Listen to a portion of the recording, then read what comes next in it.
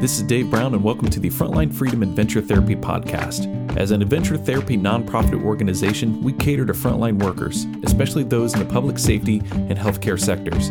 On this podcast, we cover relevant topics to public safety and our frontline workers' overall health by exploring the mental health benefits gained through outdoor recreation, leadership development, and self-improvement. If you have a story you would like to share, send us an email at podcast@frontlinefreedom.org.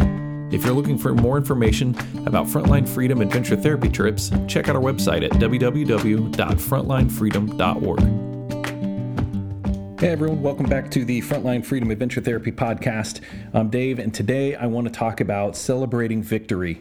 And the reason I want to talk about celebrating victory is because it comes in much smaller forms than what we typically think of, and I don't think enough people take the time to recognize the victories of their day, their daily lives. There's so many victories, and we just glass over it.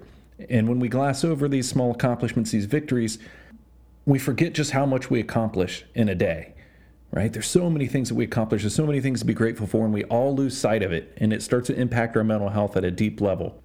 If you're someone that's going through a tough time, perhaps your victory today was the fact that you got up out of bed on time and showered when you didn't have to.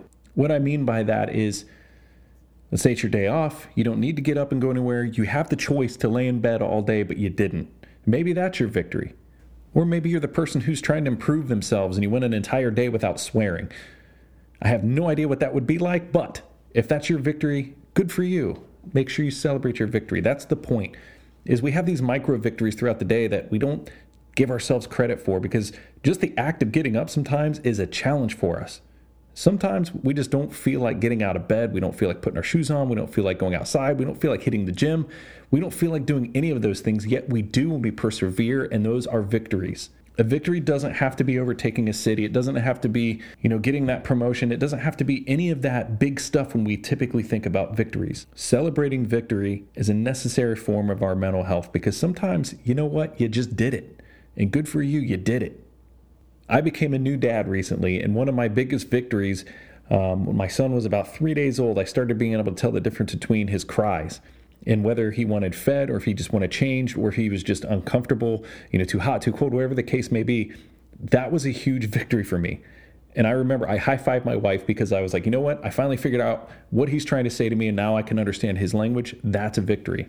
It may not seem like a large victory to some, but for me, that day, that specific day when I was going on zero sleep because I didn't know any better, because, there's no manual that comes with a kid. They just show up and they let you leave the hospital with no background check or anything. It's like, oh, you guys seem cool. Go ahead and take this precious little child and figure it out.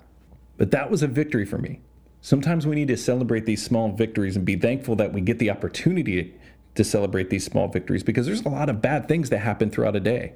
Murphy's Law, anything that can go wrong will go wrong, and it typically does. So when things go right, that's a victory, and we should celebrate it because that's worth being celebrated. Make sure you celebrate you. Celebrate your accomplishment, whatever you've done that day. Find a way to celebrate that victory.